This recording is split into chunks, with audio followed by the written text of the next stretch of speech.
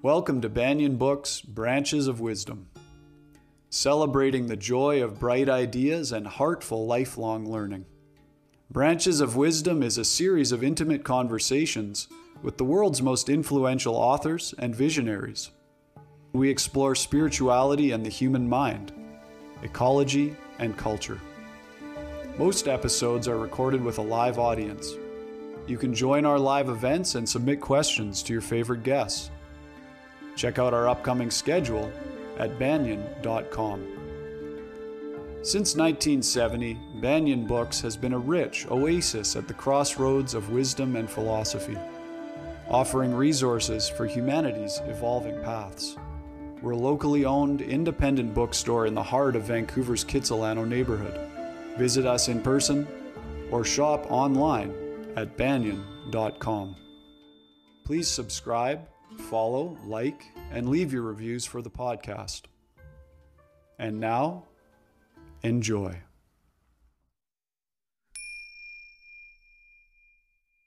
Hello, everybody. Welcome to the Banyan Books podcast.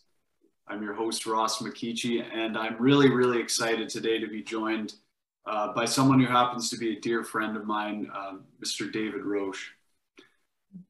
David Roche has transformed the challenges and gifts of living with a facial difference into a compelling message that uplifts and delights audiences around the world.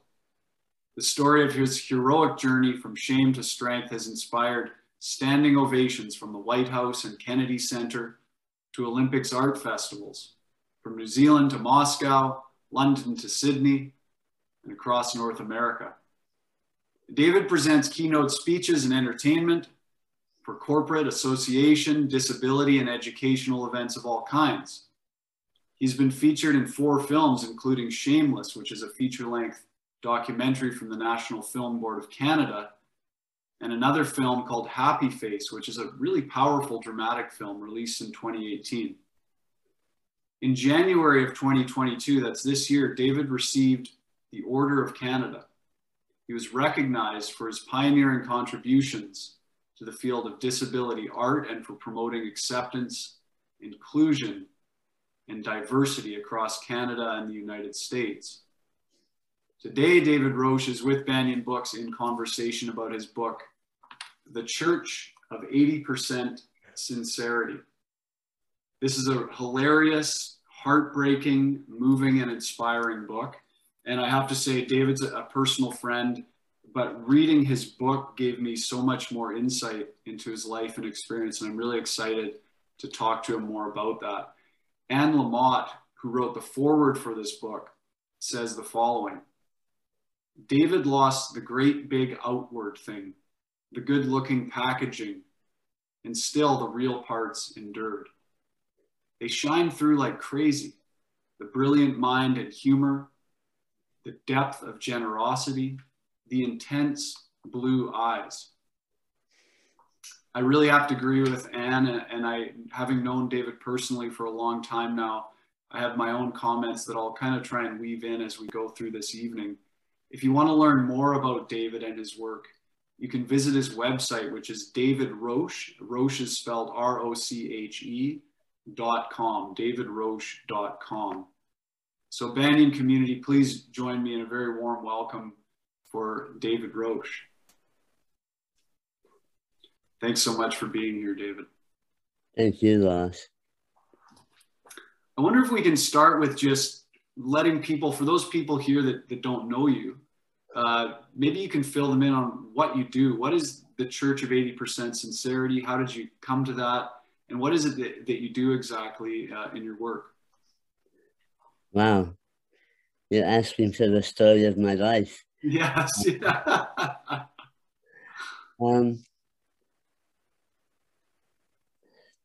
I did not find my creative voice till I was middle-aged, in my 40s. What turned me around was, first of all, quitting alcohol. And that opened up all my creativity. Then I met Marlena, my wife, and fell in love. So all of a sudden, I'm sober and in love and loved. So that set me off. I decided to take a class in the comedy of recovery in a 12-step sense. And the teacher, Lee Glickstein, who's still doing this, he said, don't tell jokes. Just tell the truth about your life. That's what's funny. Well, I started out, my first gig was at an adult bookstore in San Francisco. And the event was called Lay Down Comedy. That's a joke, okay? And for $15, people got a glass of champagne and 6 comedians. I had never done this before, so I stepped out there. I wasn't the lead off, I was somewhere in the middle. And I found myself in an adult bookstore with all the devices festooning the walls, and everybody has had one glass of champagne. So they're all kind of tiddly, but they're not drunk. And they're jammed into this little store, about 40 people watching me. And here's the thing, they're all looking at me with dead-room eyes. It was like, oh. And so that's my first experience on stage. I liked that a lot. And I did well. I got $25. And I thought, that's the way it's always going to be. Well, it's not always that way. I tried being a comedian. I made jokes about my face, stupid jokes, like, this is a Ben & Jerry's flavor. Can you guess the name? You know, things like that. People did not like that. They liked it when I was just pleasant. So I started doing that, and then I found out that if you call yourself a speaker, a keynote speaker, you get about 5 times as much as you do as a comedian. So I started doing that. And basically what I do, and this is kind of developed over the years, I'm basically present. I come out on stage and people see me with a marked facial difference. And you can tell there's a silence that falls over the audience. There always is at the beginning of the show, but they're in visual mode. They're looking at me, trying to figure out what happened to me. And then I start the show. I say, okay, when I count to 3, I want everyone here to say, what happened to your face? And I go 1, 2, 3, and they all do it, and they love it, because I am totally giving them what they want, and I explain, and I'm funny, and I'm charming, and that's it. And the secret behind that loss is, and it actually took me years to figure this out, is everybody feels disfigured. Everybody feels that there's something wrong with them and that they're ashamed and they're fearful that they'll get found out, and they feel guilty, and it can be a physical thing often in our society, especially for women, but even a lot for men now too, and all genders. It's a physical thing, you know. It's something as simple as a wart, a finger that's a little crooked, you know, on and on. Also, the inside, I'm dumb, I'm stupid, I don't have any sense of humor, whatever kind of thing. And here's me, I get up on stage, and they relate to me because they feel the same as I do. They feel that there's something wrong with them, and here they see someone with something definitely, quote, wrong with them, being real. That's kind of a long answer to your question, but really that's That's what I do. All I have to do is be present. That's all they want. They just want me to be myself. I love it. It's easy, really. I know, you know, the polls say that the number one fear of Canadians and Americans is fear of public speaking, and death is number 5. So basically, people think, I would rather die than go up on stage. So here I am, and I'm doing it, and I love it. And I now I do whatever I feel like doing. I never felt the marketing pressure. It was always word of mouth with me. So that always works well. It's a long answer, Ross, and didn't mean to overwhelm you. No, no. I mean, I was expecting a longer answer because I just wanted to give everybody some context as an entry point to this conversation. And Yeah, that was probably as short as you could sum up, you know, a huge body of experience and work that you've done over your life. yeah.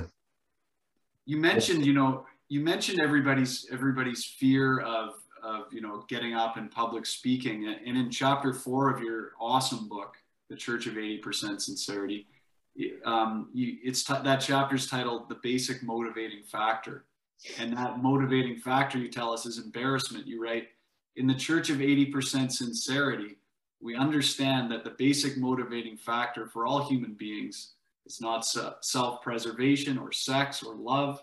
It is the desire not to be embarrassed. And then you go on to say, behind the fear of embarrassment is that deeper fear of saying what you really think and feel and telling your story, because that is when you may be exposed as stupid, inarticulate, selfish, or anything else that you would rather leave undiscovered. So can you talk about your experiences with fear of embarrassment and how you know, some of the stories and experiences that helped you to face it and move through it? Whew. That's a great question, of course. I grew up, I'm 78. That means I was born in 1944 during the Second World War. And my father, who was a waste runner in a plane, had gotten shot down, and at that time was in Stalag 17, the prison of war in Germany. And we didn't know if he would come back. So I was there with my mother, her 2 teenage sisters, my grandmother and grandfather, and Blackie the dog. It was basically a matriarchy. And I was so loved for the first, say, 2.5 years of my life, always loved. But that was a special time because I was there, a gift of life in a time of war, of fear, of deprivation. So that was a good start for me. And I had love in my family. We were not well off. There were 7 of us. Okay, yes, Catholic. Here's the 7 kids: David, Craig, Kathleen, Patrick, Kevin, Michael, Teresa. Irish Catholic, yes. But that also meant that I had a loving community in the church, in the school, in the neighborhood. So I grew up, you know, there was nothing like a cancel culture or anything like that. There was a neighborhood. And like in school, the nuns taught me, David, you are a child of God. David, you are a soul that's inside you. So I was never teased in my family and never teased in school, but that never would have been tolerated in the first place. Plus, like I say, I've always been funny and had friends, and I played sports, which is really helpful for a young male. And so I was nurtured until at age 13. I decided that I wanted to be a Catholic priest. This was back in the day when they took you at age 13. Now, obviously, we know there's a larger story behind all of that, but I went to the interview at the Holy Cross Seminary at the University of Notre Dame in Indiana. And the priest who interviewed me said, "We're sorry, you're too ugly to be a priest." Their exact words, as I recall them, were, "Because of your unfortunate appearance, the parishioners would not be able to have respect for you." Now, as a good Catholic boy, when the priest spoke, that was the word of God. So in my 13 years, I had been nurtured and cherished and told I was precious. All of a sudden, I am hearing God telling me that I am a monster. That was the worst thing that ever happened to me. So that set the fear aflame inside me. And so I always carried that. I covered that with alcohol. I functioned. I'm really smart. I did well in school and earned money and stuff like that. And I married the first woman I had sex with, which was not Marlena. Yeah, because that's what you do when you're Catholic. Well, it was not the best marriage. I had a lovely daughter from that marriage. I functioned. And I did some amazing things. I tried to be a hippie, but I failed. I think I probably say in a book that I was the world's only anal retentive hippie. Yeah. It wasn't until in my 40s that when I quit drinking and met Marlena, and then I entered into the world. I did not know that I had a disability, by the way. There was the doyen of disability arts activism in California, Cheryl Marie Wade. After I had started out trying to be a comedian, she called me, and I had heard of her, and basically she said, "Do you know you have a disability?" And I'm like, but I don't, and she said, "If people see you as having a disability, you're disabled. That's called the social model of disability." I said, "Oh, really? Okay."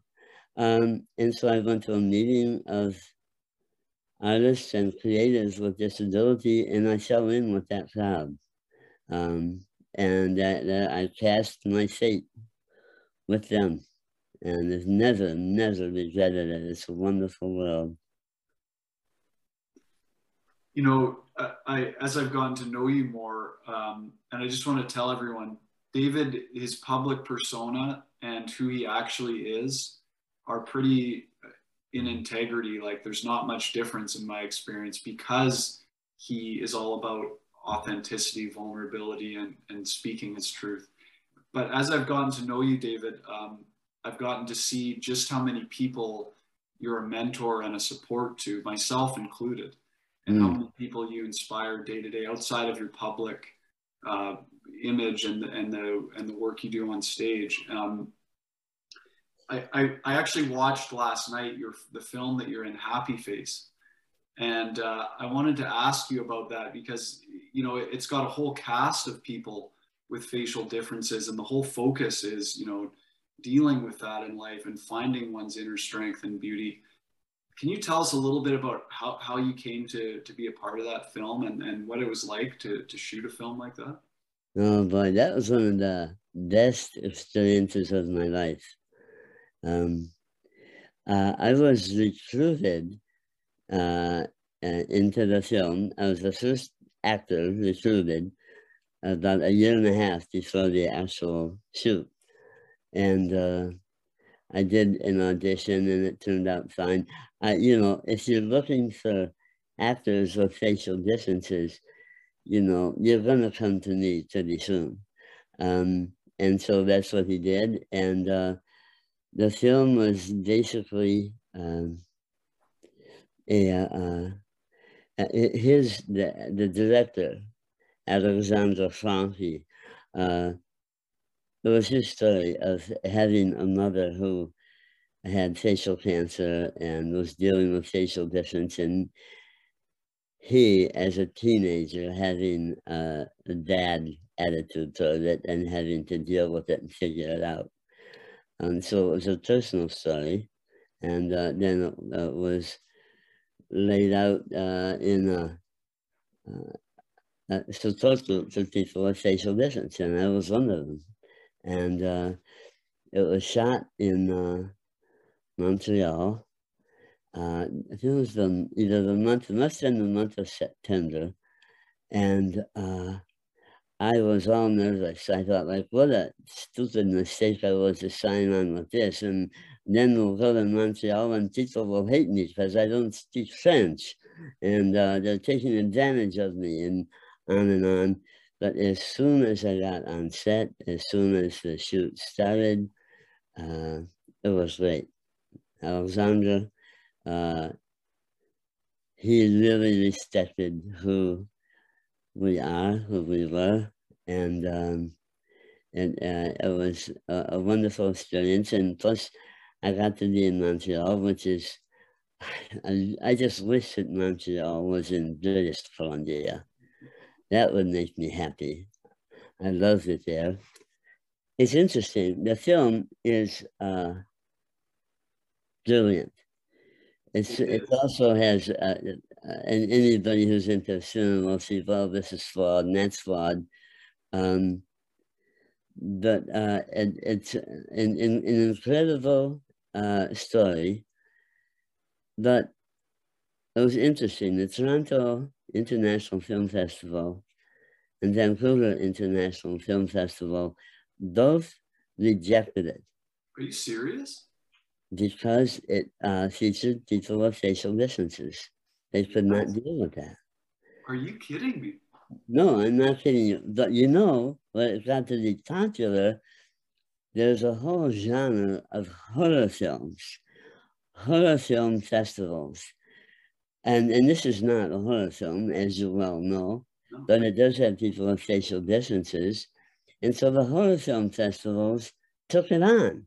And then, of course, it gets Best Film of Festival because it's fantastic and it's not really a horror film. And so it's got legs, and it's, you know, I think its time really is yet to come. It was a film before its time. So I urge people to see it. It's on, I think, YouTube in Canada. I forget the other platform. I found it on iTunes. I rented it. Actually, I bought it on iTunes, but you can rent it on iTunes too. Okay, good. Yeah, and I have to agree. Like, I didn't know what to expect, and I was absolutely blown away. It was an incredible film, and I'm shocked that it would have been rejected by those film festivals. It has great sex scenes. Yeah. Oh man, are they raw? Yeah, really raw, and one of the characters is a very heavy set woman, and very powerful, incredible actor, and it shows her at one point the guy that she has a crush on.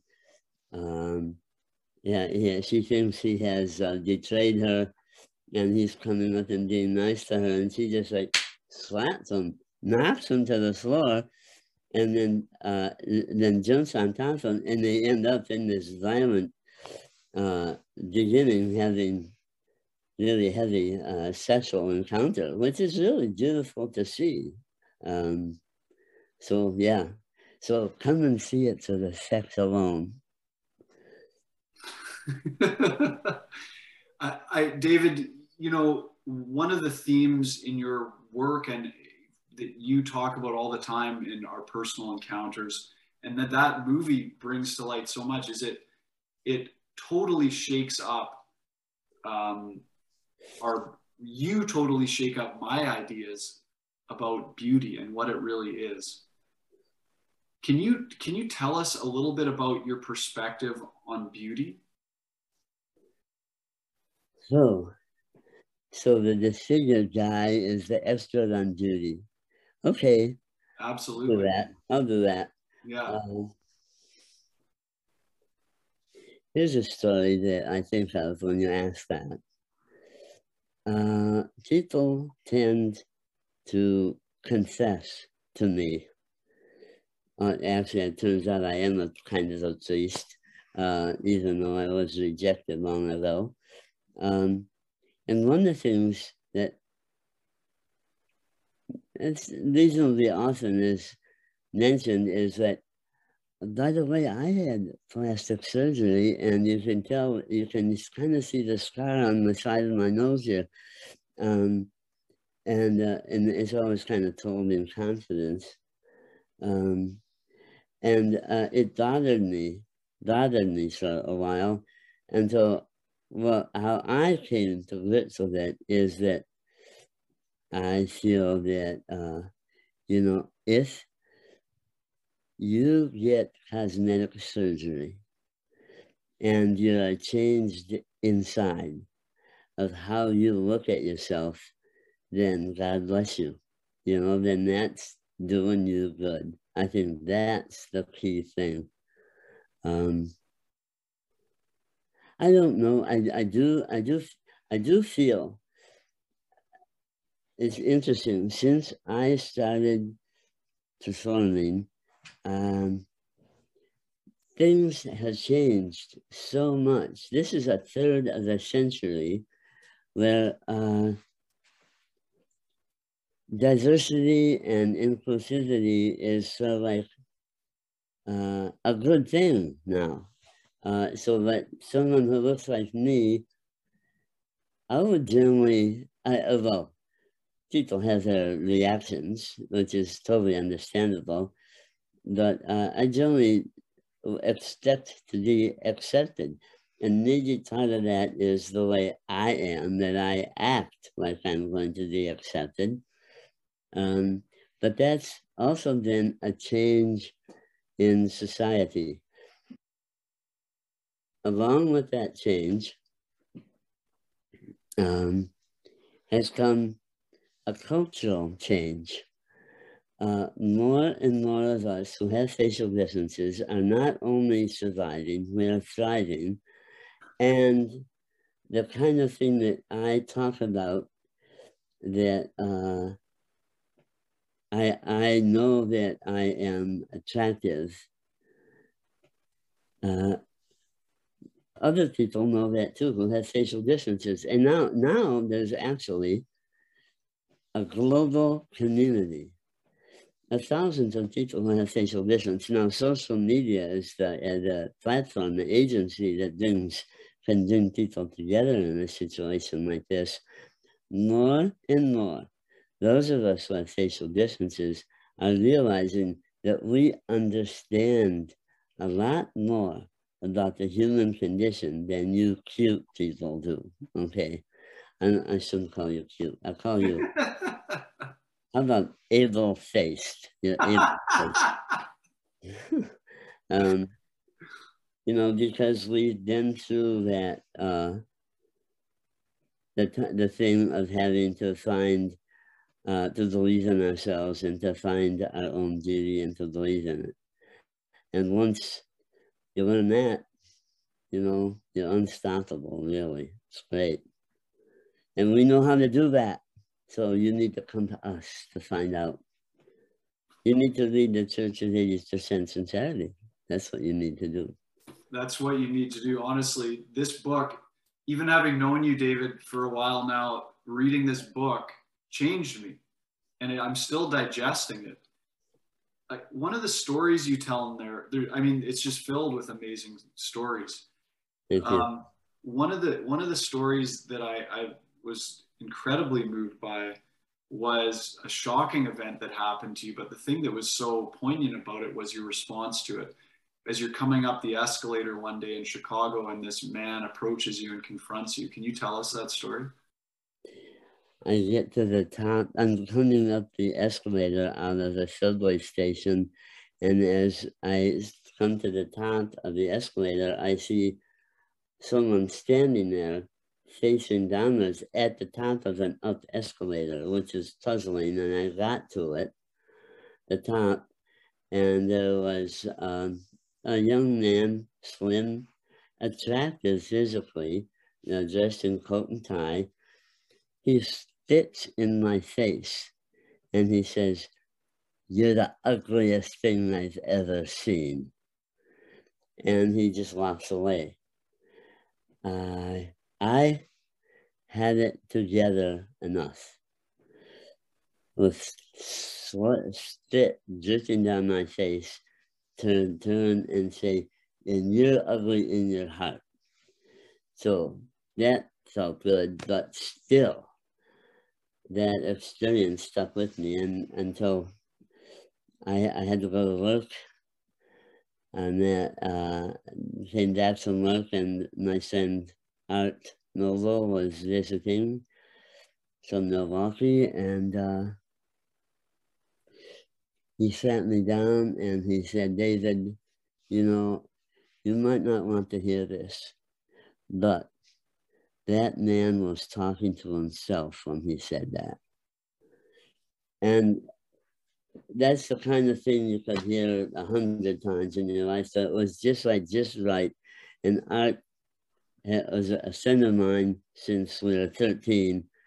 And what he said hit me and I took it in. So that was a horrible time and a helpful time. And it shifted something for you. You say in the book, it moved you in a new direction of sort of speaking up for yourself and not holding back your voice. Is that true? Yes, that was one of the things that encouraged me in my performing and speaking career. Yeah, definitely. You know, David, I encourage everybody to get someone to spit in your face and say you're the ugliest thing that I've ever seen. It's magic. It's like a miracle. No, I could probably be some kind of internet guru doing something like that. No, not in the era of the pandemic, no. Yeah, that's true. If not for the pandemic, it would be gold. Yeah. Yeah. You know, David, I don't know if you recall how you and I met. I think we met probably at Hazel, our friend, the artist Hazel Belkowski's house at a potluck dinner or something like that. I think so. Yeah, and you know, when we first met, I had no idea, you know, who you are, what you did for a living. I noticed right away, you know, the care that you had for the people around you and the respect that you showed everyone and that they had in turn for you. And then not shortly after, I was lucky enough to go to Creative in the Creek. And for everybody who doesn't know, that's on the Sunshine Coast where we live, a little a cafe called the Gumboot, where David founded a get-together called Creative in the Creek, where different artists from the Sunshine Coast would come and showcase their art and performance. And I saw David get up and do some stand-up. Now, when we all arrived, David had us all, everybody write on a little piece of paper, and we were given the instructions: write down your questions for God. And we wrote down on a little piece of paper, and then all our questions went into a hat, and you know, the performers were getting up and taking their turns for 10 or 15 minutes or whatever. Finally, David gets up and it's his turn, and he walks up there with the hat, and he does this whole routine as speaking as God. And then he's taking these questions out of the hat and answering them spontaneously. And I was blown away at here's a guy who's found his voice as a comedian, and the spontaneity and truth that you spoke was incredible. So I'm just wondering if, can you share some stories about how you found your voice? I know there's the one about in the Baptist church. I think it was I don't know if it was in San Francisco, where you're to go up and speak on behalf of the communist group that you're a part of. That one comes to mind. It's such a beautiful story. Well, I'd love to tell that, because that was a real turning point in my life. I was, and after we were doing a Get Out the Vote campaign in San Francisco, and we're active throughout San Francisco, the very diverse community. And on this particular day, I had been chosen to be a speaker. We were invited at the 3rd Street Baptist Church by Reverend Kennard to come and talk about getting out the vote. And I sat there, and this was a storefront church. And I was sitting next to Cynthia Robbins, who is my comrade, who is a Black woman. And I was the only white person in this building. And I grew up Catholic, where if you made any noise in church, your mom would slap you or pull your ear or something like that. But here, they weren't just whispering, they're like yelling. And I say like, Rhonda, come on over here. I want you to meet my son Kenny. He's in from Alameda.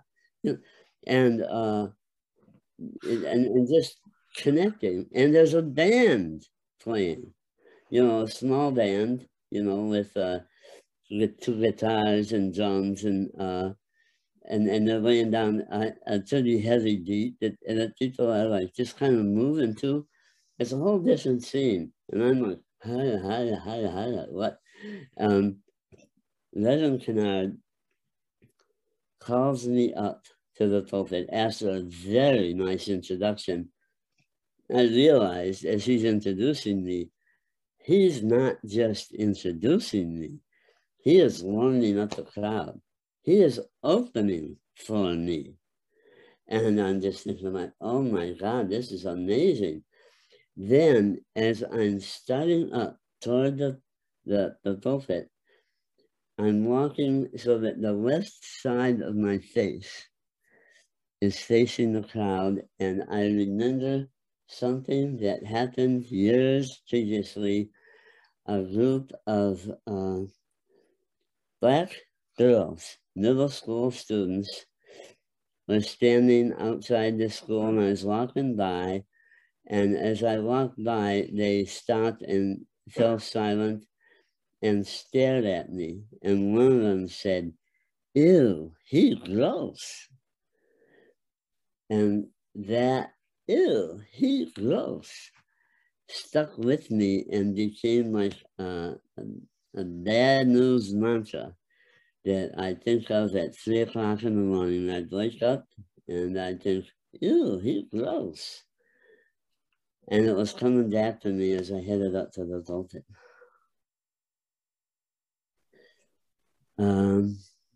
But Reverend Kennard greeted me warmly, and I walked up there and I looked out, and about a third of the audience just stood up, and they were just going to say, "Praise Jesus, yeah, tell the truth, tell it like it is." He said, "Thank you, Jesus." And they were not just, in my experience, welcoming me. They were, and this is a Catholic boy speaking, calling upon the Holy Spirit to come and inspire me. And right in that instant, my God changed from a cranky old white guy with anger management problems up in the sky with a club behind his back to a goddess, a female divinity that was not going like this, but was holding me up from below. And I saw it and I felt it, and changed my life. It really did. So I'm grateful. Thank you, Reverend Kennard. And thank you for reminding me of that story, Ross. That was certainly important in my finding my voice. I also did other things as a communist, a Marxist-Leninist, if you will. Kind of the last one in the world, actually. I spoke on a bus. I had gotten in, we were organizing the same thing, getting out the vote. Okay, I'll confess this story. We were giving an assignment to each supposed to speak on a San Francisco city bus. And it was inspired by something that I had done, engaging in a conversation on the bus. And for 2 weeks, I was so afraid. And I get up and I think I'm going to do it, but I couldn't. And one day, somehow, I put my money in, I grabbed the railing, and I looked out at these people. And this was like a San Francisco morning crowd. It was like some students who were late to Mission High School. There were older people with their heavy coats on because it was a foggy day. There were like janitors heading home from their shift, and just the people that we wanted to reach. So I started speaking, and it was a shock because everybody looked up with this kind of like shocked look. First of all, that someone would be trying to give a speech on a bus at 8 o'clock in the morning. Secondly, that this person was facially disfigured. And third, of course, that I was a communist. Although I didn't say, I'm a communist. I didn't say that.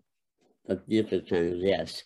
And then this well-dressed guy sitting up front, white guy, coat and tie on, briefcase on his lap. He picks up his briefcase and he swings it at me. And he says, "Get off the bus, you fucking deformed communist faggot."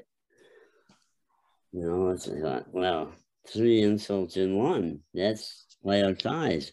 And somehow I kept speaking. I don't know how. I don't know where that courage came from. I cannot. If I could explain it to you, I promise you I would. But I did. And then I finished and I made my way to the back of the bus. I didn't know what I had done. I sat down and I just hanging my head. And then all of a sudden I see in front of me a woman, an old woman, grabs my hand. And I see her hand. It's like got little spots and wrinkles and stuff like that. And it's trembling. And she looks at me and she says, "Son, you did a grand job. You did a grand job." And she turns around and says, "And you're the one who said you're getting off the bus, you damn bully." And then from behind, another hand, a larger, darker hand on my shoulder, and I turn and it's 2 Latino guys. They look like gang members, Zatos, we would call them. Templeton shirts buttoned up and, you know, purchase around their head. And I thought, uh-oh, I'm in trouble now. The one said, "Hey, homie, you know what? What?" Says, "You did a good job, man, but you got to get up there and do it again." And he reached behind me and he grabbed my belt and he lifted me out of the seat and pulled me into the aisle and shoved me toward the front of the bus. And I did it again. somehow. So, you know what? It's not me finding my voice. It's my voice being encouraged by other people. That's it. It's not just one person, it's community. And people, yeah, that's how I survive and thrive. That's really, those two stories are like, in some ways, the story of my life. You know, why did I do that? I don't know. I did it, but it turned out good. So I don't know how to answer it more than that. Good stories. Yeah. Thank you, David. And someone else that really supports you is your wife, Marlena. And there's so many, like David and I get together and work on our poetry and writing with another friend, Chloe, every Monday. And David is a beautiful writer. And I was reminded of that even more reading this book. It's hilarious, it's moving, and it's poetic. Now, listen to this. This is an example. He's talking about meeting his wife, Marlena. He says, Marlena seduced me.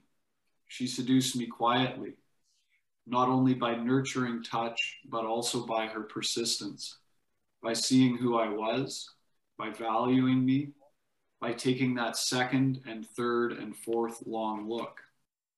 I had experienced the language of love. Touch had bypassed my consciousness and worked on the deepest cellular level. My soul had waited years for this time. Can you just tell us a little bit about your meeting with Marlena and you know how your relationship has blossomed and developed over the years? I will say that was very beautifully written and very beautifully read, Ross. Thank you. I'm proud that I wrote that. I captured it all.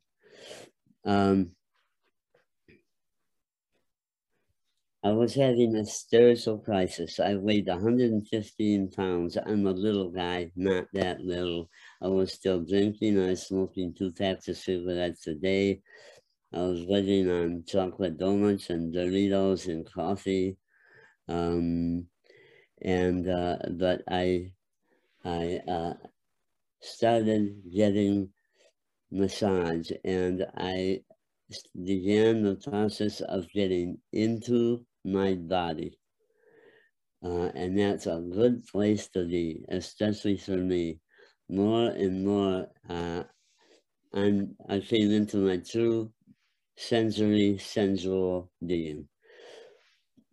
I started massage school, and I took this one weekend course. Marlena happened to be there for the second day of it. And in that course, I met somebody who said, we're starting a program at Pacific Presbyterian Hospital in San Francisco, a massage program. It turns out they had a special unit called the Plane Tree Unit, where they had art in the patients' rooms, they made cookies, and they wanted to give massages. So we started doing that. And we had to, practice a lot to learn the protocols, the contraindications, and hospital massage is very loving and very tender. You have to be very aware of incision sites, bandages, all kinds of things. But the touch is so treasured by people in the hospital. Boy. Okay, another story. The first time I was on the unit doing this, the nurses at first did not really trust us because we were sort of like seen as hippies. So I show up, I had my towel over my shoulder, I had my non-allergenic, hypoallergenic massage lotion with me. And the head nurse, the charge nurse, says, go into room 115, Mr. Jenkins. He's been rather agitated. And I thought, oh, great. So I go in, there's Mr. Jenkins. Hi, Mr. Jenkins. My name is David. I'm a volunteer. Would you like a massage? Mr. Jenkins is sitting in one of those orange naugahyde chairs that the patients have in their room. And he's got a robe on, and he's an older guy, very thin, almost emaciated. And he said, he says, I sure would, young man. And he opens his robe, and I see this bright red rash on the inside of his thighs. And he reaches over and gets the Eucerin off the windowsill and hands it to me. And here's, I'm looking at Catholic stuff into a lot of stories here, but I realized my thought was that just popped into my mind is, if St. Francis can kiss a leper, I can do this. I worked in the inside of his thighs. There was nothing sexual. He just needed some relief. I don't know what it was. And thank you. And he closes his robe and done. And I leave, and the charge nurse looks at me like, yeah, how was that? And I didn't say anything. I just wrote in the chart, patient appreciated massage. So that was my introduction. But then what the other thing, the main thrust of this story is Marlena touching me. And she's touching my face. And she's touching my face when nobody has touched before. It's this like, is when you're exchanging massages with her in the... Yeah, we're practicing. I'm being a patient, and she's touching my face. And it's so loving that I just melt. So it kind of took off from there. And Marlena was married to someone else, and I was falling in love. We were falling in love. Like I say, she did seduce me, but I was quite willing to be seduced, and then we became lovers, and then her marriage ended, and then we got married, etc., etc. But that touch, that magic touch, really helped. And you know, it's interesting now. 33 years later, Marlena is teaching compassionate touch to hospice volunteers here on the Sunshine Coast of British Columbia. She's still doing it, and it's great. So that's how that started. You've got the magic touch. Woo! Oh yeah. And you and Marlena have a project called Love at Second Sight, which is a big part of what you do. Can you tell people a little bit about that? Yeah, first of all, you can see it, loveatsecondsight.org. It's free, it's no charge. It's Marlena and I, and sometimes just me, have done a program. We'll go into, particularly in middle schools, like the target audience is kids who are like right on that fine line between childhood and puberty. You know, on any given day is, shall I be a child or shall I be an adolescent? You know, and they're right at the age when they're starting to judge themselves. So we go in and tell the story. It's like a 20-minute program, and here's what kids like. They like funny. They like physical, you know, like moving and dancing, and they like authentic. And they don't like to be told what to do. Stories, fine. They get it. But you don't tell them what to do. Marlena was the go-getter, the executive producer, and she made a music video that goes along with it too, and you can see them both on YouTube. loveatsecondsight.org. And the best thing in the film is how the kids' expressions change. At first, they're like, "What? Who's this?" And then they're like, "Oh, he's funny." And then they're totally engaged, and you can see how someone changes. It's beautiful. Oh yeah, so yeah, and so okay, I'm just going to take a moment here. There she is. Hi, Marlena. Hi, great interview. Thanks for being here. Yeah, it's wonderful. That's Marlena, everybody. Wonderful woman. Yeah. We have one question here from Joy Mincy Powell, who says, this is Joy Mincy Powell here. I think you look great. I love your gray hair. Do you think that aging has affected your performance work? Wow, Joy. Boy, that goes back a long ways. It's so nice to hear from you, Joy. I think it has affected my work. Just the passage of time and learning things like I remember I had been doing my solo show for like 3 years, and I did it at a church. And as I was leaving, I was telling my friend Austin, who I was giving a ride to, it always takes, it just can't get going for the first 5, 10 minutes. And Austin said, "Well, David, you know why? It's just because they got to get used to you, that's all." So then, and why am I telling this story? I don't know. Oh, this is aging.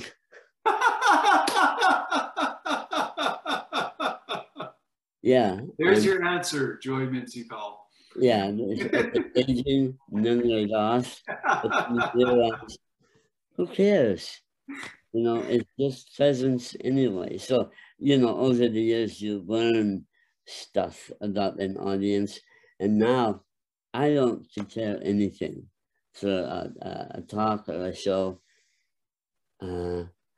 I just go out there with an open heart. And whatever happens, I know it's going to be good. Because if I go out there expecting to love and be loved, then it's going to be good. So I think that is something that certainly, if it didn't come along with aging, Joy, it certainly was enhanced by aging. And thank you for the compliment about my hair. That's something I feel very disfigured about. It's my hair. So compliments. So I get a haircut. Oh, I have to tell Chloe, who cuts hair, that I got a compliment from. That's right. She cuts both David and I's hair. Our friend Chloe, who we meet every Monday to write poetry with, she also cuts our hair at her head salon, Silk Head Spa. And Joy, I believe was calling in from Los Angeles, so that's a compliment from about 2,500 miles away. So thank you. Very nice. David, we're coming close to our time here. There's a nice comment from Marie. It's either Marie or Mary. Apologies, Marie or Mary, if I'm saying it the wrong way. She just comments, "The world needs more beautiful people like David and his wife." And then she says, "Thank you, Ross." That's wonderful. Thanks for your comment, Mary. Well, I agree. I'll throw in Ross Nikichi in there too. And Camp Diggy, lots of beauty there. Thank you. Oh, thanks, David. Yeah, and I hear these kind of compliments, and it feels spot on. Yeah, so yeah, I know I'm beautiful. I know that. Thank you. I'm glad you see it. And that's how I connect with other people too, Ross. You're talking about mentoring. If you see that other people, everyone has that fear of being disfigured, then it's easier to relate to other people. It's like holding a baby, really. You know, and, well, I don't know where that metaphor came from, but there's some truth to I'm it. with you. Yeah. David, maybe the highest compliment, you received the Order of Canada this year. Can you just comment a little bit on what that was like to receive such a high honor? Well, for those who aren't familiar with it, it's basically kind of like being knighted, only it's kind of low rent.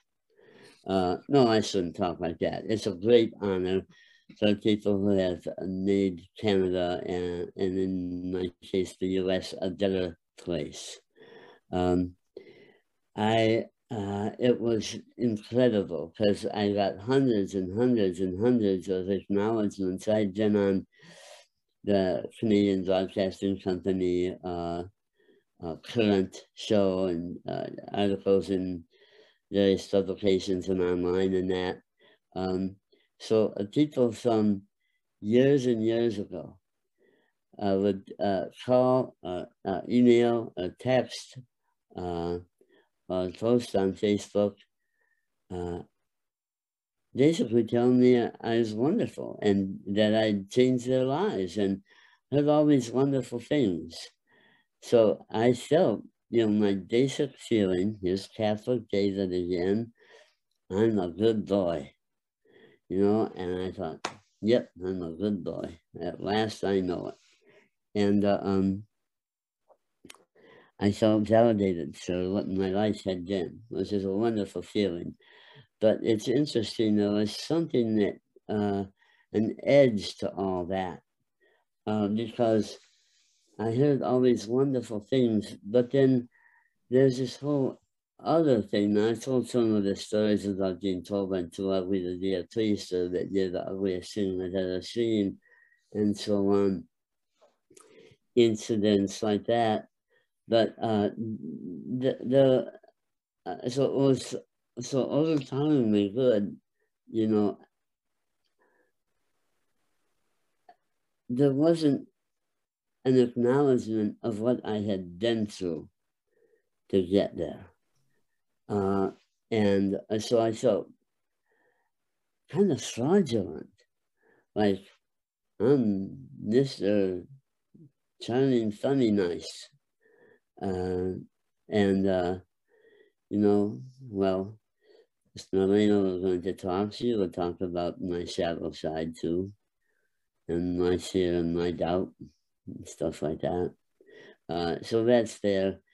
And it was funny to not have that spoken to. So it took me a couple of months to realize that's why it made me a little uncomfortable to get all these compliments. But maybe that's because inside myself I feel disfigured. I don't know. Who knows? Anyhow, it's been a good life. And I really appreciate doing this with you, Ross, and your kind words. And yeah. It's been really wonderful and special to have you here, David. And thank you so much for being here. I just want to take a moment to thank our Banyan community and the live audience too. Thank you so much, everyone, for participating. Having people here live, it just brings a whole another energy to this connected field that we share. And of course, a big thanks to Jacob Steele, our podcast producer and events curator. We've been speaking to David Roche about his life and his work and his book, The Church of 80% Sincerity. And David, any final thoughts, any parting words for us? Yeah. Amazing grace, how sweet the sound that saves a wretch like me. I once was lost, but now am found. Was blind, but sea. Oh, out with the bang. Thank you so much, David Roche. Yeah, thank you. Thank you, Jacob. Thank you all for listening and watching, and thank you very much, Ross. Thanks for joining us for Branches of Wisdom, a podcast of Banyan Books and Sound, Canada's spiritual and healing resource since 1970. Our podcast producer is Jacob Steele. The show is edited by Abdo Habani. And I'm your host, Ross McKeechee. Watch all our conversations on YouTube by searching for Banyan Books, or listen on your favorite podcast platform. Please subscribe, follow, like, and leave your reviews and comments. We love to hear from you.